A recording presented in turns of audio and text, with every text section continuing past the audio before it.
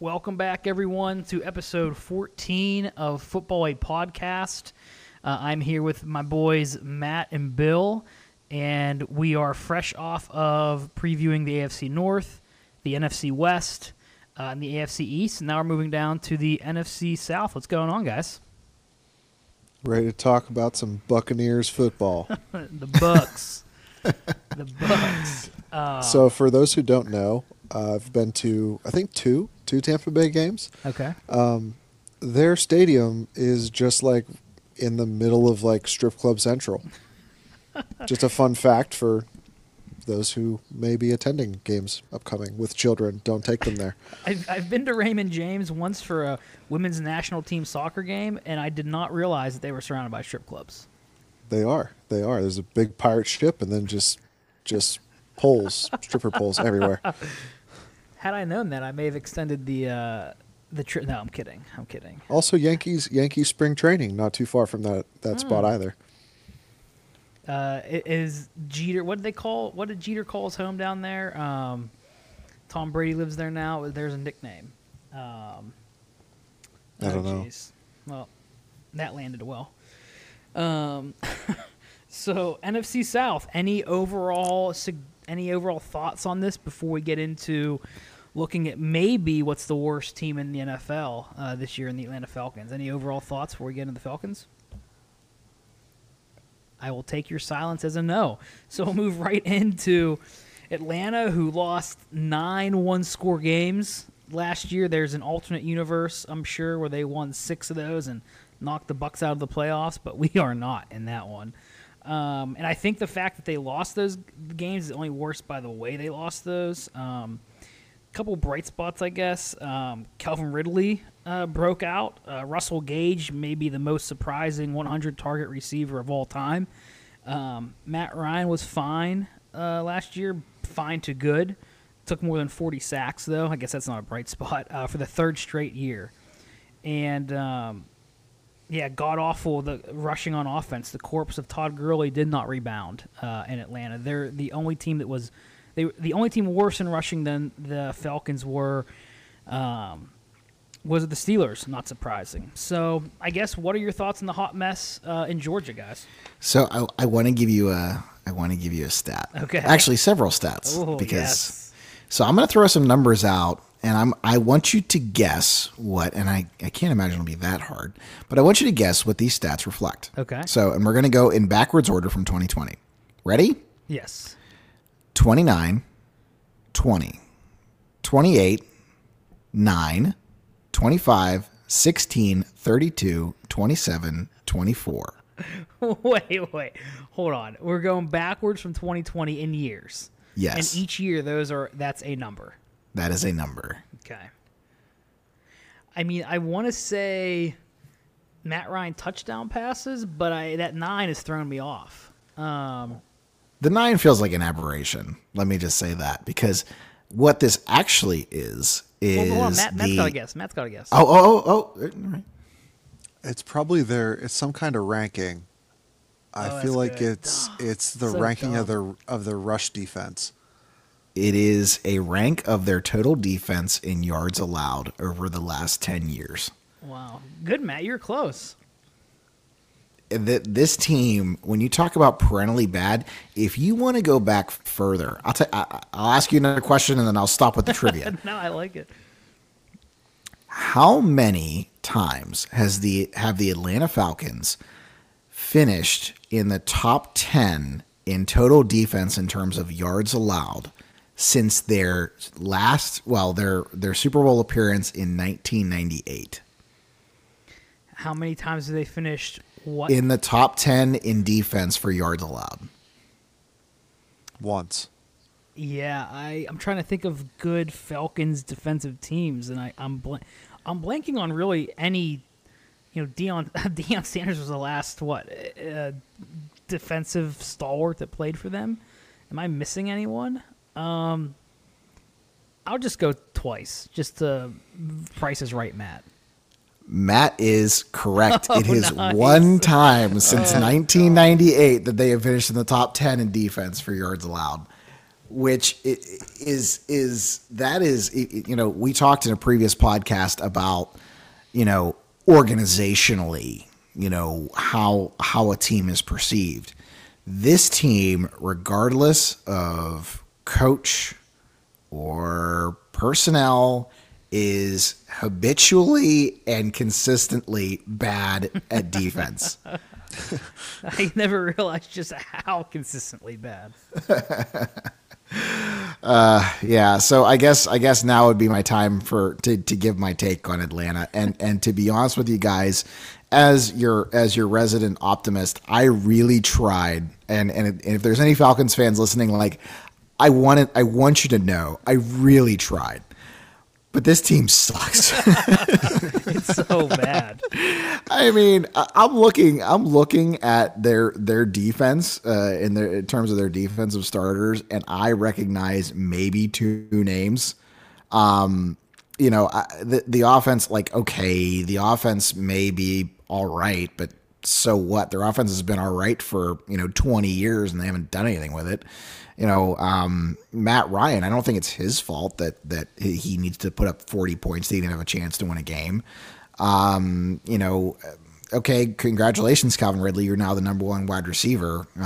Let me know how that's going to go now that your running mate is Russell Gage. I mean, don't get me wrong. I don't think that Russell Gage is a bad player, but he's not Julio Jones.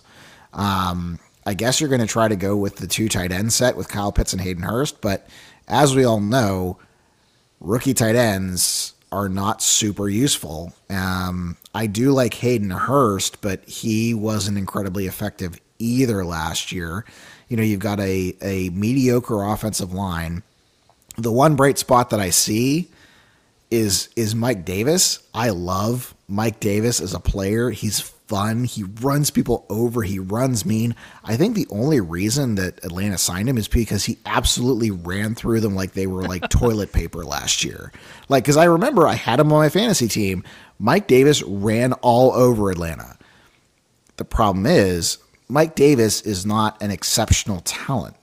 Mike Davis is a fun story, but Mike Davis is also a journeyman. He's a league average running back. Is he an upgrade over Todd Gurley? Yeah, but like anybody with 2 functioning knees is an upgrade over Todd Gurley. So I don't really see that being a huge boon. I think this offense got worse and the defense stayed bad. I think they're going to be picking in the top 5 of the draft next year. I don't see this team being able to participate in some of the shootouts and stuff that they have, like they have over the past couple of years, because they've had to because of their defense, because the offense is not as good as it was. And you can tell me all day that you're going to lean on a rookie tight end to pick up the slack from a, top 15 receiver all time. I don't see it. I really don't. I think this team wins 3 games.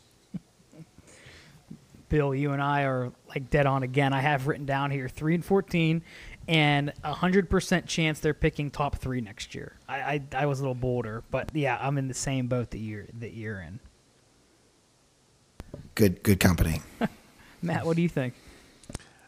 Just a comment, and I think we've talked about this, but the listeners have not heard us talk about this at any point in time. Is there any more glaring hallmark of a junk franchise than consistent uniform changes and just delving into absolute garbage jerseys? Nope, that is telltale sign. That's number it. 1. Yep. That's it. Cleveland Browns before they actually settled on the decent unis they have now. New York Jets, Atlanta Falcons. The Texans are obviously going to be going through some sort of transformation soon. The Miami Dolphins. I mean, it's what happens when you're a junk franchise. Is you just have to. The Jaguars. Yep. Like, that's what happens. You just need to change your uniforms because you're trash, and you need to sell jerseys. That's what it comes down to. And Atlanta is a trash franchise. So that's my diatribe on jersey design. By the way, what is with the stupid 2-toned red and black one? That makes me angry when I see it. Just go back to the classic Dirty Birds uni and call it a day. Go back to the Dirty Birds. The 98 unis were fine. There was nothing wrong with those. No, you could add a little bit of flair to them if you Yeah. wanted to, but you make don't a need. make a red alternate or something. That's fine. Don't like make it into like an actual bird that like takes up 2/3 of the helmet. Looks ridiculous.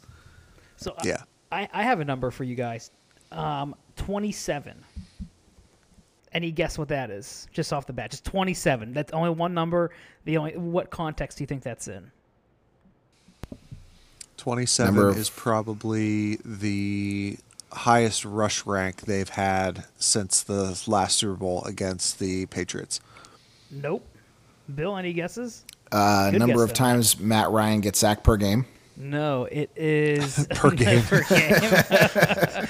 It is the amount of rookies or undrafted rookie free agents that are currently on their depth chart.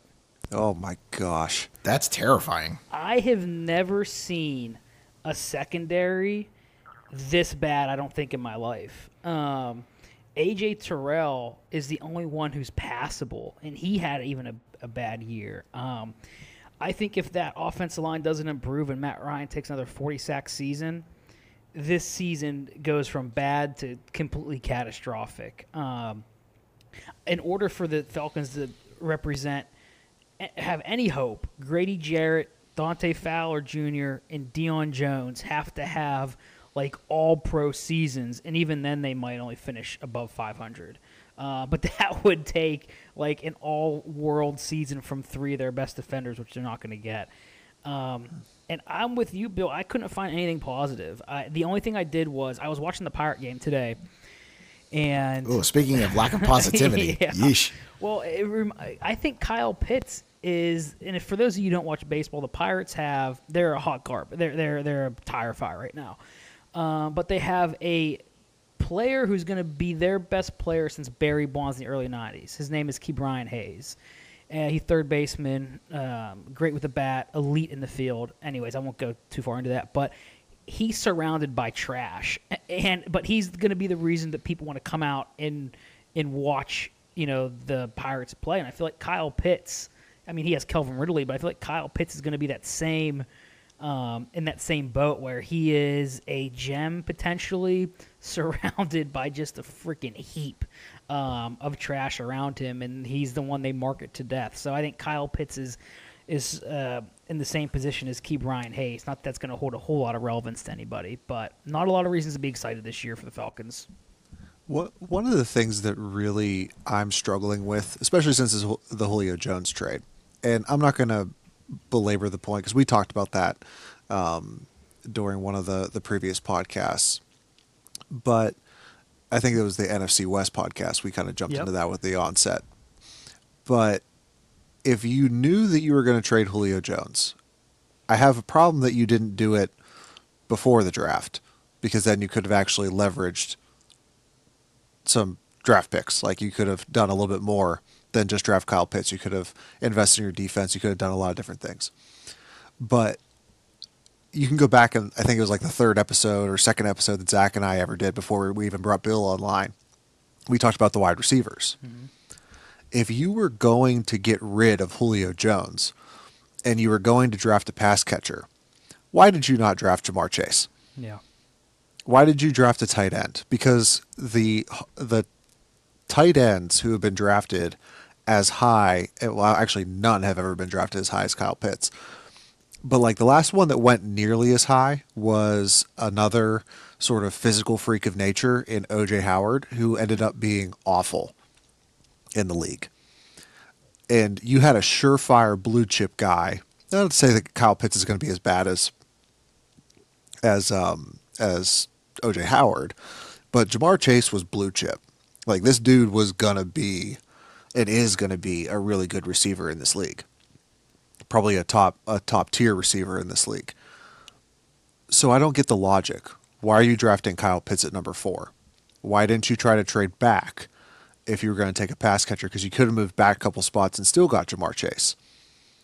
Or you could have moved back a couple spots, had someone take Jamar Chase at 4, one of the quarterbacks at 4, and you could have still grabbed one of the, Jalen Waddle, Jamar Chase. You could have grabbed Devontae Smith. Like, there's a lot of things that you could have done, and your team has so many holes. and you decided that you're going to lean on a first round tight end, like that's not a premier position. That's a luxury kind of position. So I don't understand the logic, and I had a lot of hope. And also we talked about like Matt Ryan being sacked so many times. And in one of the mock drafts we did, I talked about they should draft Penei Sewell, they should draft Rashawn Slater, they should draft one of these linemen because their left tackle is not that good, and Matt Ryan is getting sacked, however many times. Bill, I think, said 27 times per game. It's a little bit drastic, but it's insanity that you're exposing a quarterback who has never really been given an opportunity to flourish outside of maybe 1 year, and he took you to a Super Bowl, and you're not protecting him, and you're continuing to give him weapons that don't necessarily make sense. Like you're adding stuff to his repertoire, but then you're taking away when you take away Julio Jones. And I'm really confused by this organization, and I really wanted to like them because I love Matt Ryan. But now I'm of the opinion of like, why do they even have him? Because clearly you're going through a full rebuild after you get rid of Julio Jones and after the draft that they had, and the defense is still terrible. So like, why not get rid of Matt Ryan too? Why not ship him off to one of these teams that is Super Bowl ready, like has a Super Bowl ready roster, like the Patriots, or I don't know, go get Baker and trade Matt Ryan to the Browns. Like, go do something like that because you're wasting this dude's career. Oh my God! Like, think about Matt Ryan on the Dolphins. Yeah. I mean, that team would be like a 12, 13 win team almost immediately. Yeah. Yeah. And one of the problems that I think when you're sort of half-heartedly doing a rebuild is, okay, now you've got Matt Ryan, but now you've sort of diminished the targets that he has. The defense is still terrible, and all you're doing, again, for another year is asking Matt Ryan to perform Houdini acts in the fourth quarter to scrounge together a couple wins. And it's... I would be extremely disappointed if I was Matt Ryan about the way that this franchise is going.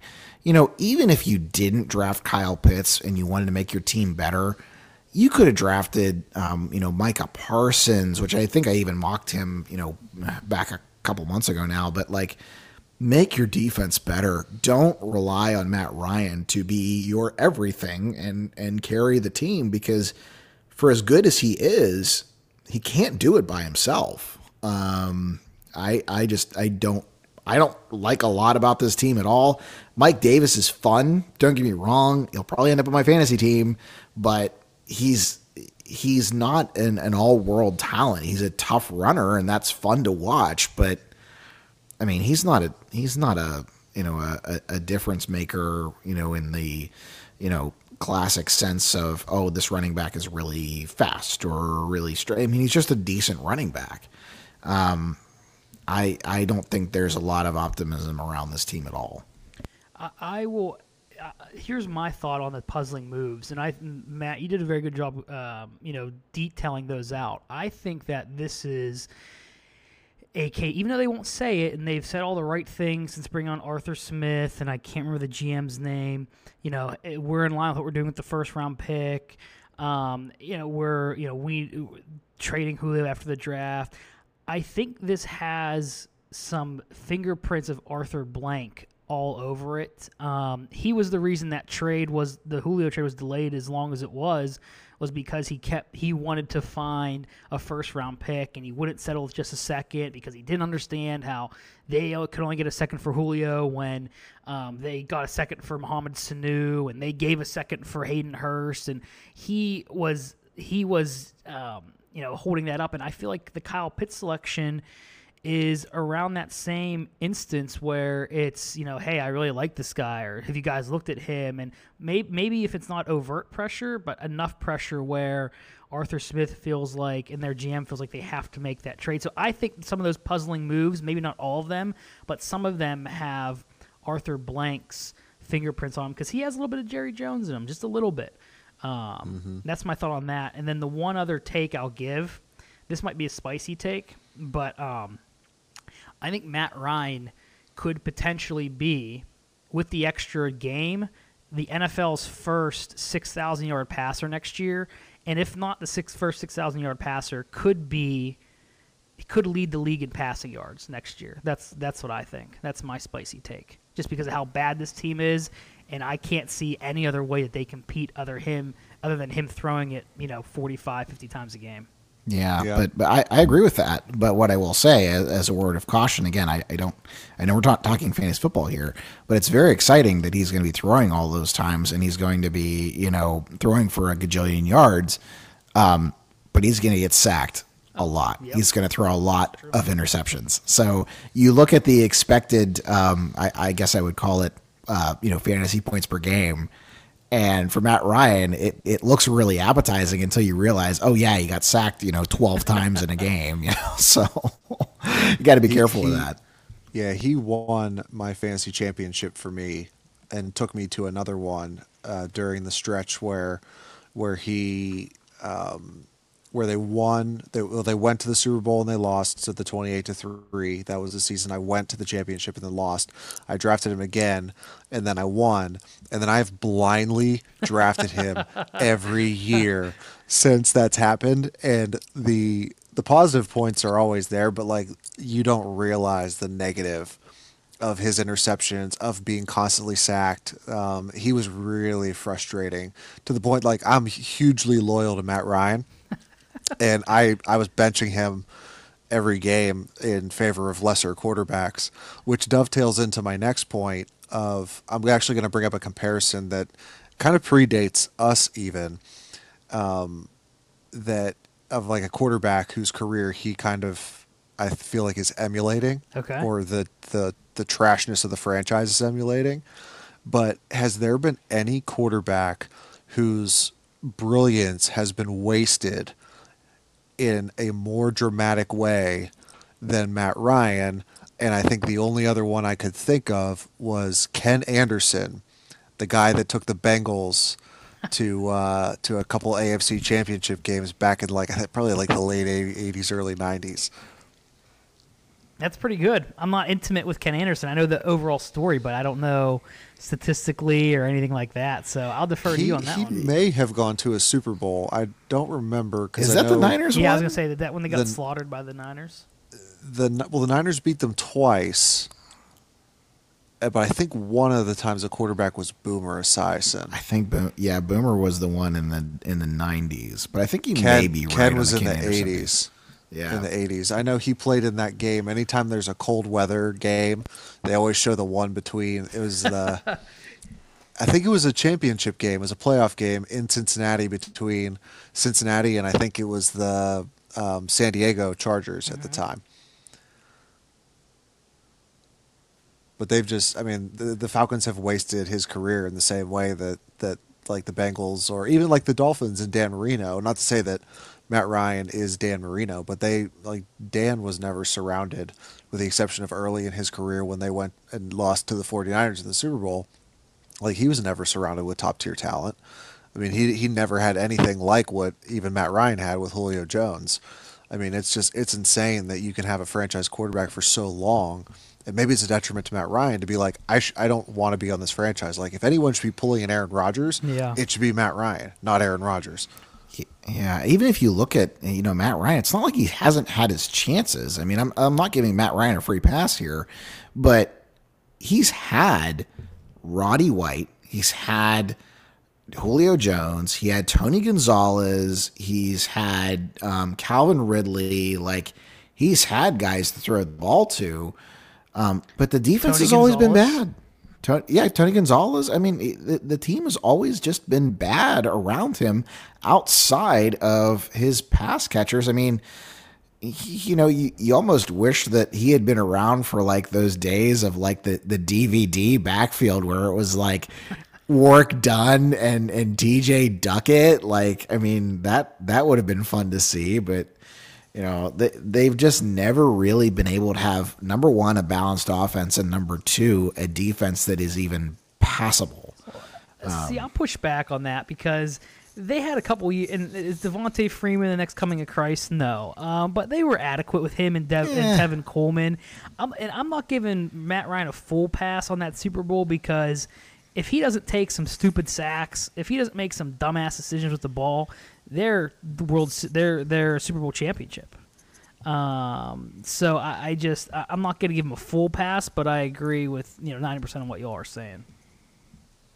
Yeah, he earned a little bit with some of the bad decisions he made in that game, and Kyle Shanahan earned a little bit with some of the bad decisions he made in that game.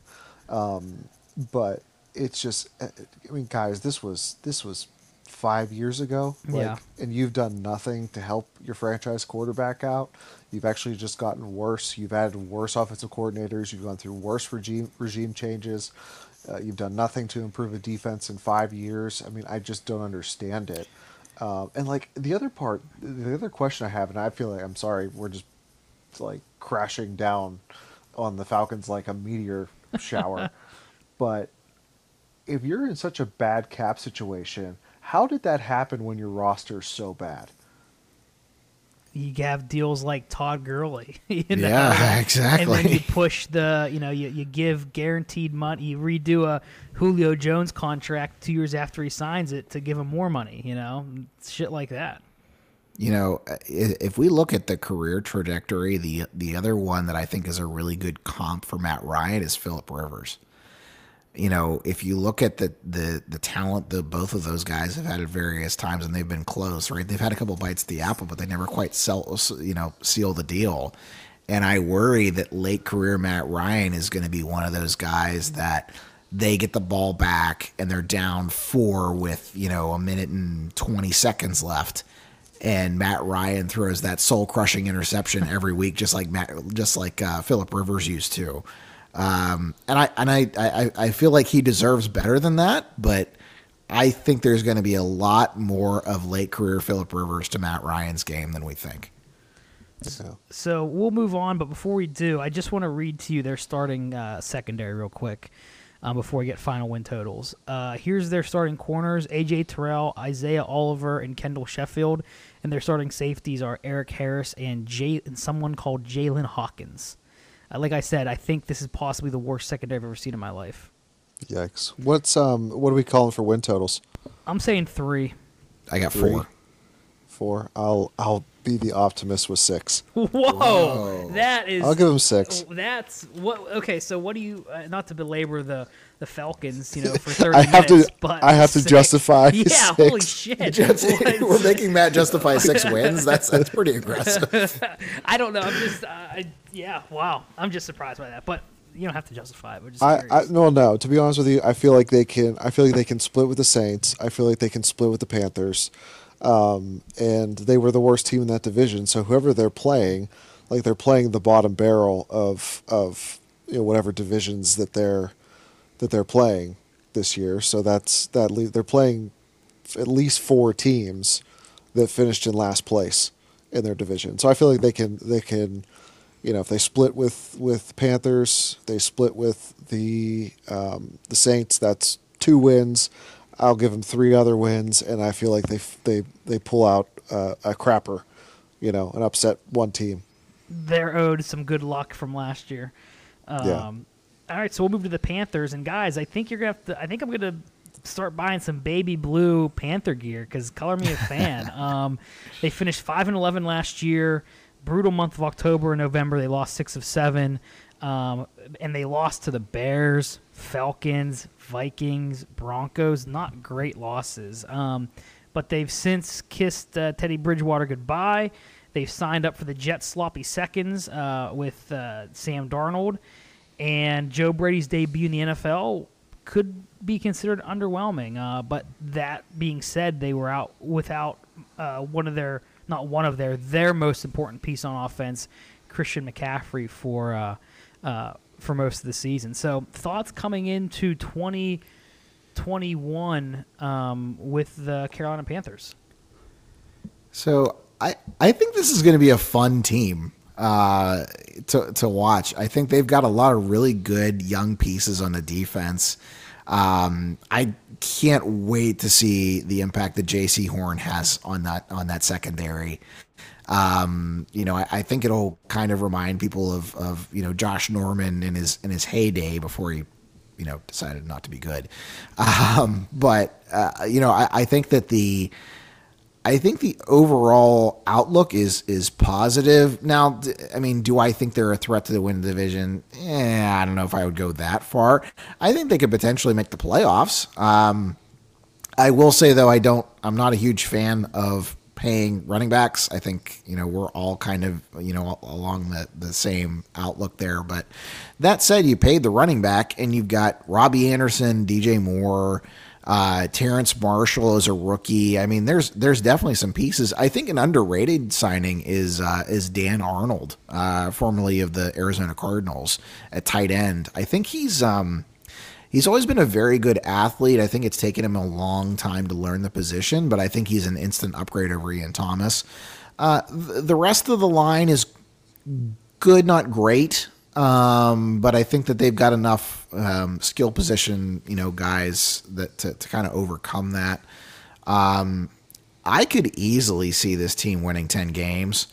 But there's a wide range of outcomes here, and the reason why there's a wide range of outcomes is to nobody's surprise is Sam Darnold the guy or not? They gave a second round pick for him. He didn't show very much with the Jets, but then again, I don't know who could. I think that team and the makeup of that roster really hamstrung him.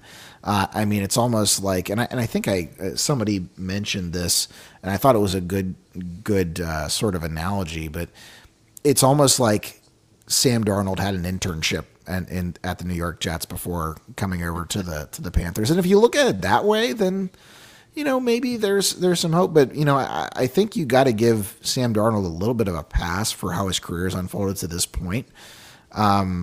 There's more upside here than you typically would find in a quarterback acquisition. I think this team wins 10 games, barring Sam Darnold really just totally imploding. And if he does implode, then they may be in for a rough year because they don't have a lot behind him, because they got rid of Teddy Bridgewater. But this is going to be a fun team. You got Derek Brown, you've got Jeremy Chin, J.C. Horn, Hassan Reddick. I mean, there's a lot of talent on that defense, enough to keep them in games, even if the offense takes a couple games to get into rhythm. So I got this team pegged to 10 games. Bill pegging. Yeah. Peg Damn alert. it. Peg alert. So this team reminds me of the Seattle Seahawks right before they became like the Legion of Boom. Like there was a year where I think it was maybe Russell Wilson's rookie year where they really surprised people. They weren't expected to be that great. And like Pete Carroll had just taken over. It was like his first couple years. And then they just like showed out and surprised everybody and became a playoff team and a perennial Super Bowl contender. I feel like that's the phase of life that Carolina's in right now. I really like their defense. Bill mentioned a few names, so I won't reiterate that point. But I think they can be disruptive up front. I think they've got a really good secondary with J.C. Horn coming in. Jeremy Chin has obviously already proven how good he is. I think when you look at the offensive side of the ball, great receivers, up-and-coming group of wide receivers. Bringing back Christian McCaffrey creates a whole new dynamic and creates problems for linebackers in the middle of the field, which is going to open up that passing game for maybe some other options. With McCaffrey in the backfield, they were productive with Mike Davis. I can only imagine how productive they're going to be with McCaffrey back. And then they added a Chuba Hubbard, which is, hashtag Bill's favorite player. Tommy Tremble, hashtag Bill's other favorite player. And I think they did a good job in the draft. They added depth on the offensive line with Brady Christensen. I love everything that they've done. Matt Rule seems like he's a great coach. Players love to play for him. He's got that sort of inspirational component to his personality. And the big piece that I'll hone in on with Sam Darnold is when we look at Joe Brady. Joe Brady earned his spot in the NFL with Joe Burrow, and how he was able to make Joe Burrow, really go from nothing to being the Heisman winner and the first overall pick. And when I'm comparing Joe Burrow to other quarterbacks around the league, Sam Darnold's a nice comparison. Joe Brady has worked with guys like Sam Darnold before. Joe, in terms of measurables, Joe and Sam are both kind of mobile. They're not crazy mobile, but they're mobile enough to be dangerous. They can make plays with their legs. They've got great arm talent. But I think where the real difference between Joe Burrow and Sam Darnold is at this point in their career is that Joe Burrow is a much better decision maker. Yes. Joe Burrow doesn't turn the ball over quite as much. Joe Burrow has been trained and taught and coached to read defenses in a different way. And these are things that Sam hasn't been afforded the opportunity under the thumb of the devious Adam Gase. So when I take a look at Sam Darnold coming into Joe Brady's system, I think it was a mismatch last year with Teddy and Joe, because Teddy's like, tentative Teddy, won't take shots downfield. Tentative Teddy, make sure you check down. Like, that's just what Teddy Bridgewater is at this point in his career. But when I look at someone who's got far more arm talent in Sam Darnold when compared to Teddy Bridgewater, someone who can make plays with his legs, is more athletic than Teddy Bridgewater, and someone who can sit in Joe Brady's system and learn, I think the sky's the limit for Sam. I legitimately believe that Sam is going to have a breakout year, maybe like a comeback player of the year type of story, and he is probably going to earn the franchise quarterback role in Carolina. So that's my bold prediction, my bold take. So how many wins? What's the verdict?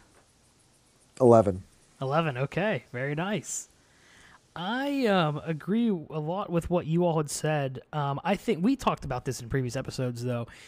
I don't think there's been a better... We've all kind of gushed over Matt Rule and Scott Fitterer in terms of how they've developed these players and how they've drafted them. I think that was really on display this offseason, just on how they address the positions of need. I mean, they have a little bit of a need on the offensive line, even though Taylor Moton is great. Greg Little is vastly underrated. And they went out and they signed Cameron Irving and drafted Brady Christensen. They didn't go out and throw, $30 million guaranteed at Joe Thuney. And, instead of, replacing, to replace Curtis Samuel, they didn't go out and throw tons of money at Kenny Golladay. They signed David Moore and they drafted Terrace Marshall. So everything has been really smart and intelligently done. The D-line is loaded with studs. Derek Brown, Brian Burns, Yerda Gross-Matos, if he has a breakout year, that could be a very dangerous D-line. And their linebackers have been improved. Shaq Thomas, Denzel Perryman, Bill already mentioned Hassan Reddick. That's an athletic linebacking core. And then the secondary, I love the signing of A.J. Bouye, who has at times been a lockdown corner. You have Jeremy Chin, J.C. Horn. So this could be a great, I feel like, defense, all things considered. I think they paid a little bit too much to find out if Sam Darnold was great. If he had a better track record, a 2-6, I could get behind. But I feel like to find out if someone's good, that might be a little much. And the only other bad thing I can say is Denzel Perryman's been banged up in his career with the Chargers. Relying on him to be your starting middle linebacker without a solid, depth option behind him, I think could leave you a little thin. But that is such picking nits at this point. Everything else, the Tommy Tremble, the pick. I already mentioned Terrace Marshall and the work they've done on the offensive line. Chuba Hubbard, Bill mentioned. I love this team. I don't know if I think Sam Darnold is going to have as great of a year, Matt, as you do. I think that he has a very good year, but I think they're going to lean a little bit more on McCaffrey and Hubbard and their running backs than they maybe have in years past to make sure that Darnold doesn't have the same experience he did in New York in Carolina. So I think the end result's the same. I think they maybe get there a little bit of a different way, but I think they win 12 games. That's my projection this year. I think they make a huge jump and win 12.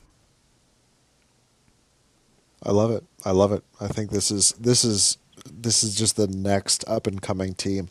It's just a shame they have to exist in the same division as Tampa Bay.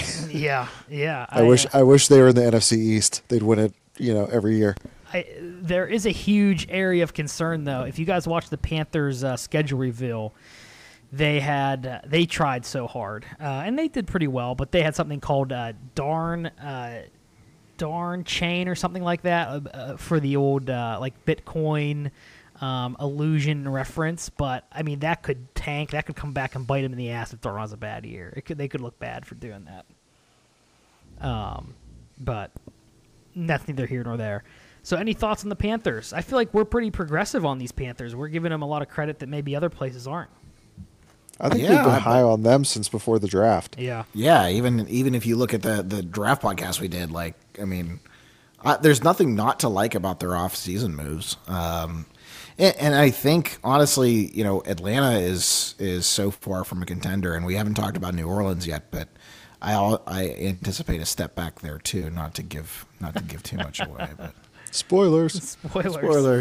So let's move to the Bucks. We're getting to the Saints. 11-5 last year. Obviously, the Super Bowl champs dominated the Chiefs of the Super Bowl, especially that replacement level offensive line. They didn't lose after their bye week last year. 4 straight wins to end the regular season, and they won 4 straight in the playoffs. And this run, a byproduct of this run, it doesn't really have much to do with Tampa Bay, but Brady leaving New England and having success in Tampa has really increased tensions across any team that has a high-level quarterback that currently does not get a say in roster construction. The Packers, the Seahawks, and I think that's the Brady effect. So, or it's just 2 guys that are kind of douchebags. That's true. That could very well be it as well.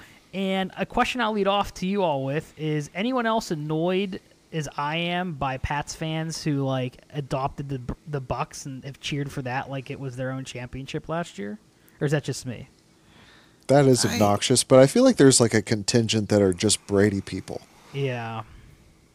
Which I gotta be honest, I don't really care. Like, if you want to vote, if you want to root for your guy because he won you a gajillion Super Bowls and then he went and won one more somewhere else, I don't really care.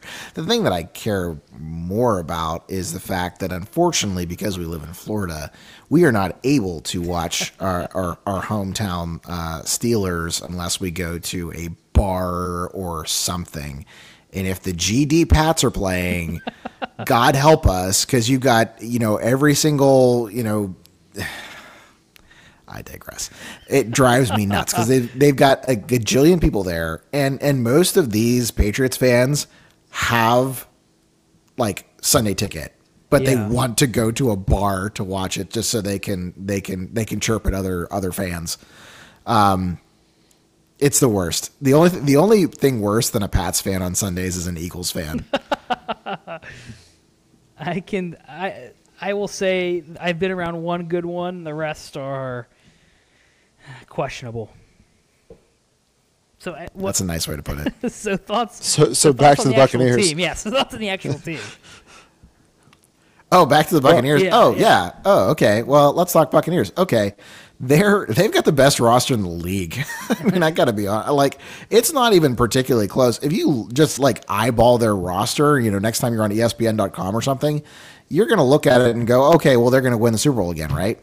I mean, there's no holes on this team. Now, eventually, Tom Brady's deal with Satan is going to run out, and he's going to revert back to 2000 form, where he's just this skinny dude. He's oh, my power. I digress. But that, barring Tom Brady, totally falling off a cliff, they're going to be right back in the thick of it next year. They re-signed Antonio Brown. They've got Mike Evans and Chris Godwin and Rob Gronkowski. I mean, they have 3 tight ends that could start on probably, 2/3 of the teams in the league right now in Gronkowski, Howard, and Brate. Now, Howard, I know he's been disappointing to this point, but he's still better than freaking Chris Herndon. So, give me that. The line is just as good as it was last year. The defense is terrifying. They've got Ndamukong Suh, Vita Vea, JPP. Devin White, Shaq Barrett. I mean, there are no holes on this team. And the thing that sets them apart from the other teams in this division is that there aren't any holes. Even and I know we just talked up Carolina, but there's still some question marks on that team. Mm-hmm. This group, I don't see any reason, barring injury, that they can't go back to the Super Bowl. I've got them at 13 wins, maybe 14.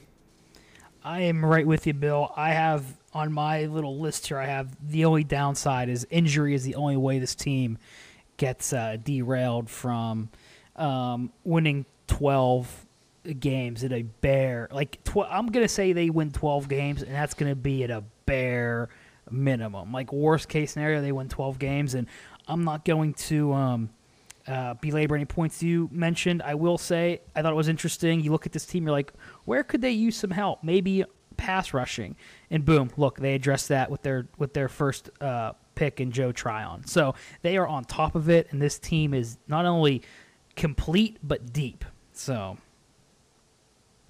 absolutely, yeah, I think maybe if there's one minor weakness that I could look at. I mean, let's not forget when Tyreek Hill put up 265 yards or something on them mid-season.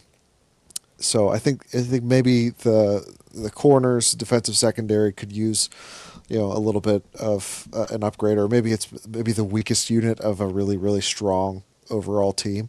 But even then, it doesn't matter what happened in week 9. What happened in the Super Bowl is they figured it out.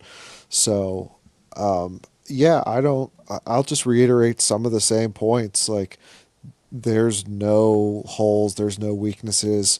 Receivers, offensive line, run game. Obviously, you have Tom. Defense is great. Tons of depth. Built to go to another Super Bowl. And I'll also just kind of throw this out there for another Pats and Tampa Bay quarterback thing. This is consistent. So you can go back to the first episode of the podcast where Zach and I evaluated quarterbacks. Kyle Trask is going to be the next Tampa Bay franchise quarterback whenever Tom decides that he's going to retire. They hit a home run grabbing him in, I think, the second or third round. I don't remember when it was, but maybe even the fourth. I don't recall. Second round. Let's give them too much credit with those other two. But I think Kyle Trask is going to be the next franchise quarterback there. I loved Kyle Trask as a prospect, so go listen to episode 1 if you want to hear a little bit more about that. But I think when you look like the Patriots drafting Mac Jones, I think Trask will have a better career. So just kind of double doinking the Pats on quarterbacks. You're doubling down on the Trask take. I'm doubling down on it. I feel like he's one of the ones we differed on the most, but I still thought he could comp to Carson Palmer. I think that was the comp I used, but not as high as you on that. But yeah, you called it early, and if he turns out to be good, then that's all you, brother. Mm-hmm. So any other thoughts about the Bucs other than they're really freaking good, and they're probably gonna go to the at least the Final Four again? Yeah, next year. I got him at Bill. You said what? 13 wins. I don't do 13. 13. Zach, what do you have him at? 12. 12. I'll go. Oh shit. Okay, I'll go 13, I guess. Okay. But yeah, they're my pick right now. That could change, but they're my pick right now for Super Bowl champion. I think that 12 wins. I'll couch that by saying the 12 wins is worst case scenario. So, last team, moving on to the old New Orleans Saints.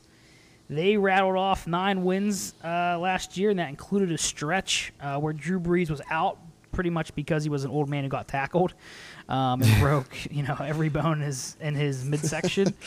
Torn brain out forever. Just an old guy getting tackled. That's what they should have put on the injury report. But he's now retired. They lost in the divisional round to the defending champs, the Buccaneers, after beating them twice in the regular season.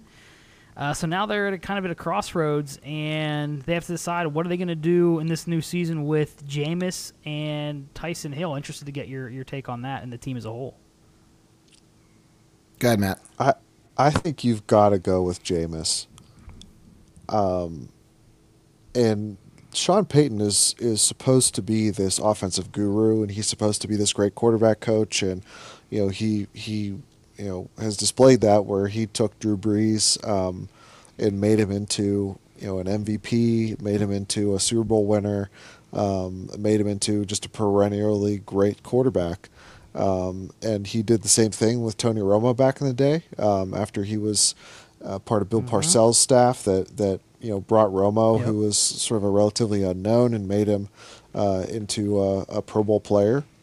Did the same thing with Brees. So to me, it's like you have to prove it. You've got all this raw talent with Jameis. You have someone who has thrown over 30 touchdowns in this league. He threw 30 interceptions, but isn't your thing supposed to be like to coach the guy to not make those bad decisions, to sort of work some of the bad habits out of his game?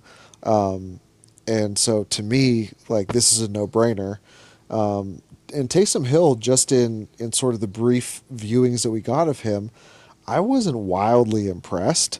I feel like a lot of checkdowns to Alvin Kamara, not a lot of deep cuts down the field, not a lot of plays where I saw him, just move on to his second or third read and make those dart throws over the middle or deep out or deep comeback with pinpoint accuracy. Jameis is in my mind clearly the better quarterback, and he probably gives you the best chance to compete in this division. So if I'm Sean Payton, I've got to run with Jameis, in my opinion. I think that having had Tyson as my quarterback in fantasy last year, that's how bad things were. He had the Joe Flacco disease. It was short, or he's going to die trying to go deep, and sometimes it's going to connect, and other times, most times, it's not. So I don't think he was that bad. I don't think he was that great, but I feel like Peyton is stuck between a rock and a hard place right now because I think he promised Hill that he would get a shot when Brees was gone, and I think he's trying to honor that promise. And that's really the only reason why Hill is considered the starter, or at least a part-time starter. I don't think it makes any sense for Jameis to come back on a 1 year, $5 million deal unless he's the starting quarterback. And I think that kind of tells the story. I think there's going to be less drama around this than people think, at least internally with the Saints team, because Jameis could have started for 7 teams this season and have earned more than $5 million. And 4 to 5 additional teams would have paid him more than this $5 million to be his backup. So unless he is playing like 80% of snaps this year, it made zero sense for him to come back under Sean Payton. So that's why I think Jameis, not only from a skill set he's better than Taysom, but I think that in and of itself tells you everything you need to know that Jameis is going to be the starting quarterback come week 1.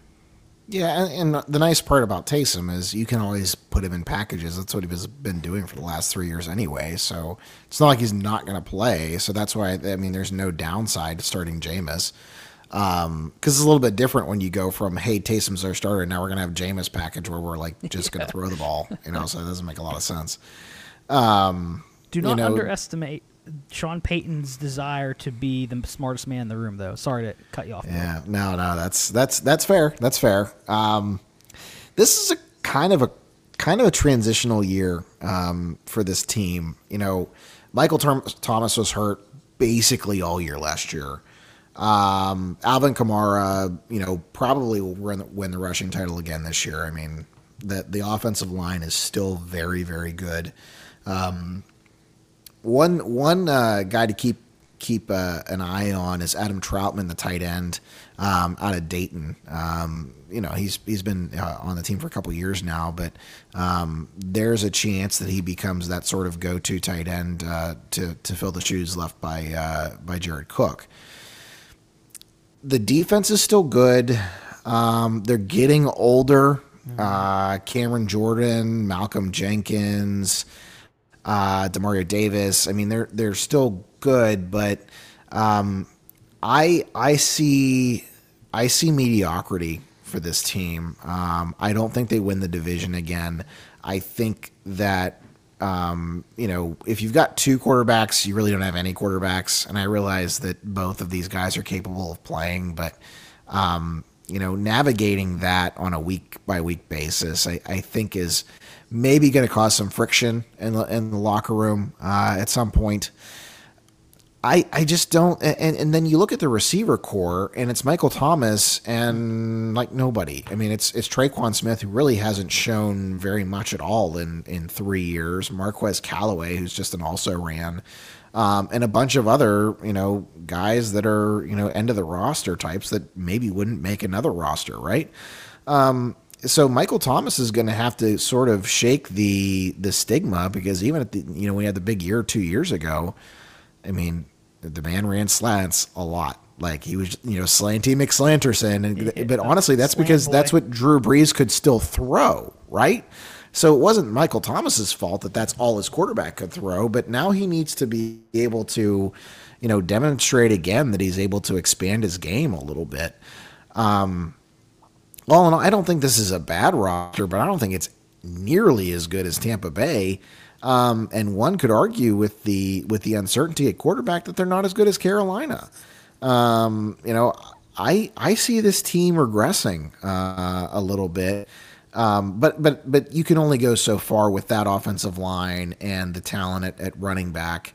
I got this team competing for a playoff spot. I got them at about 8 or 9 wins. I'm gonna go 9 wins, just based on some of the talent that's still there. But this team is going to take a step back in some major ways this year. I'm surprised they brought back as many players as they were able to with the cap hell they were under. Thanks for Taysom Hill and that wild contract, that fake contract he signed. But I'm with you, Bill. Jordan Cameron getting older.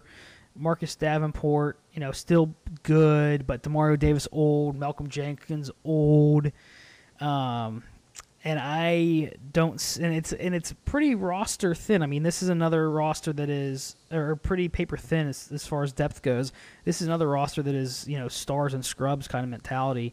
And I guess my take on the Michael, by the way, the slant boy, like nickname for Michael Thomas, and the blitz boy nickname for Jamal Adams, just like crack me up. Those kill me. But I don't think Michael Thomas is on the team in 2022, just because he holds a lot of cap, and they could get enough for him, maybe even this year at the deadline, to make sense with parting with them. But yeah, the receivers behind him are god awful. But yeah, I have them at 8 wins. That's what I have them at. Yeah, I don't see it with this team. I think you guys hit on the aging defense. There's some names there, but I don't think those are quite the players that they once were. Like we kind of talked about with Arizona when we did the NFC West one. Like you're getting the ghost of some of these people, and I think Cam Jordan's still good. Marcus Davenport's someone who really hasn't proved that he was worth the trade up to, I think it was the top 10 to pick him. Maybe 11. They went out. Anyways, go ahead. Yeah, somewhere like that. But they went out and they got the kid from Houston, who I actually think was a nice addition. I just don't think he needed to be added in the first round. I think you could have maybe traded back and got him later on. But I think he'll be productive. He has got some good pass rush pedigree. But I think it's a middling defense, and I think it's a bad offense. Offensive line is okay. Kamara is going to be productive, but just because your running back is productive, that doesn't mean you're a good team. So that's not always the case. Receivers outside of Michael Thomas, I don't think they have anybody that's even a top 40 wide receiver. Tight end, I don't really. I mean, Bill talked about some random guy from Dayton that he knows, but that's because Bill knows every tight end in the league. So like, he's giving them the I got Jaworski nothing. treatment. Watch tape for 20 hours. Right. I got nothing on that. So to me, this is. I actually think this team is going to be, unless Jameis starts and he can somehow elevate some of these other players. This is a 6-win team, same as Atlanta. Wow. That would be wild. Sean Payton would lose his mind. He might just suspend Probably. himself again for a year. You want to talk about off-season puff pieces? You watch the puff pieces on Adam Troutman. You think You so? just wait. Yes. Is he best shape of life 100%. candidate? Best shape of his life. Great chemistry with Jameis Winston. Catches every ball in practice. It's going to happen, guys. You wait. He is this year's 2014 Jared Cook. I am going. What were you gonna say, Matt? No, I love this year's 2014 Jared Cook. I think my candidate for best shape of life is going to be a little bit of a sleeper. I think it's Quadre Olson, the running back for the Falcons. You know, I need a 1-2 punch with Mike Davis. We let Brian Hill go. Smith's gone. You know, Quadre Olson, even though he was slow as shit at Pitt too. You know, best shape of his life, and he's going to come in and provide that extra boost for the Falcons. That's what back. I've gotten to, hyping up Quadre Olson. He's like if Sean Green and Najee Davenport had a baby. He's that slow. Incredible reference. Incredible. I just love. This is the second podcast in a row I've hit on, but like fat backs that do wind sprints, man.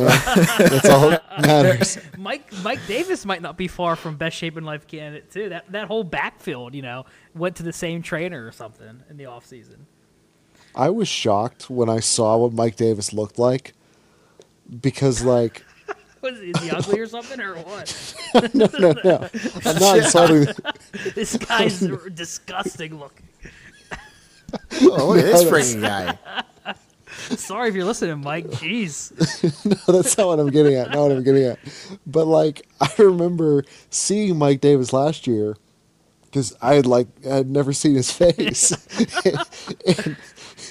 and he first of all, his forehead is huge.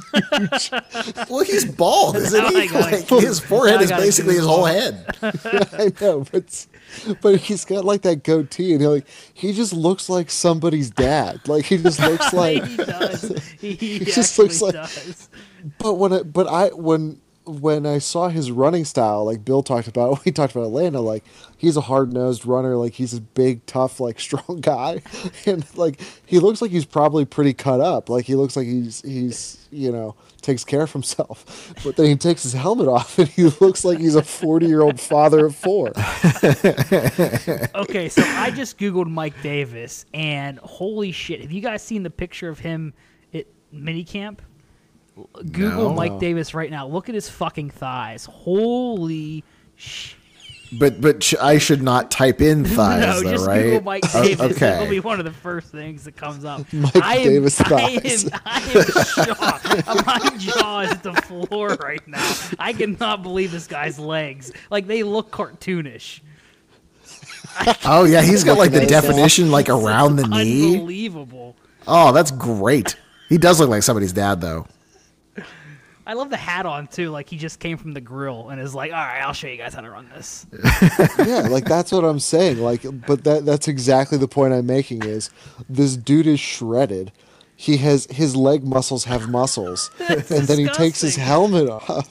He takes his helmet off, and it's like he looks like if like Kenan Thompson was playing a dad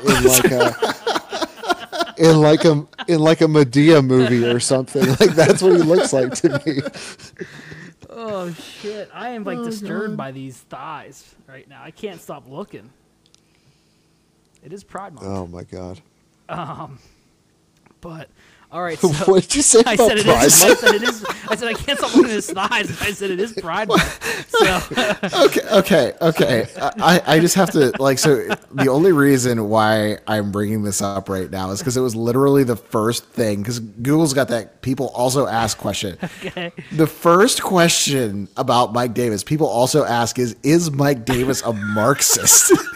What the hell? It can't be the same Mike Davis. It's got to be a different Mike Davis. I don't know. But, okay, no, it says Mike Davis scholar. Let's see if we can Google his. Oh no, he's an old. He looks like Wilford Brimley. Like a thin version of Wilford Brimley. I'm looking at him He's right like now. a thin Wilford Brimley. I wonder what his thighs look like. Oh dear God. That is, Oh, we've taken a turn here. we have. I bet Aaron Rodgers is Aaron Rodgers a Marxist? He After looks his like stupid interview. he looks like Samuel he looks like Gompers. an old, like if Aaron Rodgers and Wilford Brimley had a baby that was also a commie, that's what he looks like. A communist with diabetes. A communist with diabetes. I'm really worried about the proletariat's sugar intake. It's just about the people, you know? It's the people in the franchise. I'm afraid right. All I say is people 500 times. Idiot. God, I fucking hate that guy. Yeah, Samuel Gompers. And kids, if listening, if you don't remember him, look him up. It's a pretty good comparison. We should Mike we Davis should knows who title Samuel Gompers is. we should title this episode NFC South Preview and Descent into Madness. My descent into Mike Davis madness. Last 15 So, minutes. so just to clarify for the listeners, the Mike Davis, the running back, is not a Marxist. Good job. Different Mike Davis. There's a lot of Mike Different Davis. Mike Davis. Different guy. Whew, That's okay. like the other Matt Lucas is a fat gay British guy. You know, that actually brings up a fun point. I remember, and this was like, I don't know, 8 years ago, because it was the last time I was on Facebook. There was a guy named Bill Lucas that had actually added all of the other Billy Lucas. There was like 14, and he like had a support group, and I was like, this is so weird. Like he literally found everybody with the same name and just like put them in a group. It's so weird. Well, he's like those people who they text the number like they're like the phone number above them, or like, you know, last four of mine are 5358. They text like 5359 or like what's up. Like those people are the fucking worst. Yeah. Oh, for sure. There's a special place in hell for those people. So to try to bring it back to the NFC South, last rankings real quick. Anyone want to go first? I'm going to go number one, obviously Tampa Bay with 13 wins. I will go Carolina next with 10. New Orleans at 9, and Atlanta at a lowly 4, despite Mike Davis's thighs, and I'm assuming capitalist views. In his dad's strength. Yeah, and his dad hat. His dad's strength, his Keenan Allen energy, or Keenan Keenan Thompson Thompson, energy. yeah, not Keenan, very different energy. Very different people. Let's see. What do I got? I got Atlanta. Atlanta. That's wrong. Wow. Defend that, Matt. sorry. No, starting from the top. I could have gone from the bottom. No, starting from the top, I got Tampa Bay at 13 wins. I got Carolina at 11. New Orleans and Atlanta in the dumpster at 6 each. I have the Saints, or not this. Fuck, man, we are going. We're descending quickly. This is a plane that lost all 4 engines. I have the Bucks at 12 wins with the Panthers at 12. Bucks have the tiebreaker to win the division. Saints at 8 wins, and then the Falcons at 3. So, any other descents, rabbit holes, or anything else before we pack up and head on out? No, I'm getting lightheaded with all the Yeah. laughter. This is ridiculous. All right. Thanks for listening out there, guys. Bill, Matt, pleasure. Absolute pleasure. I'll see you all next episode. Good Always stuff. fun. Peace out.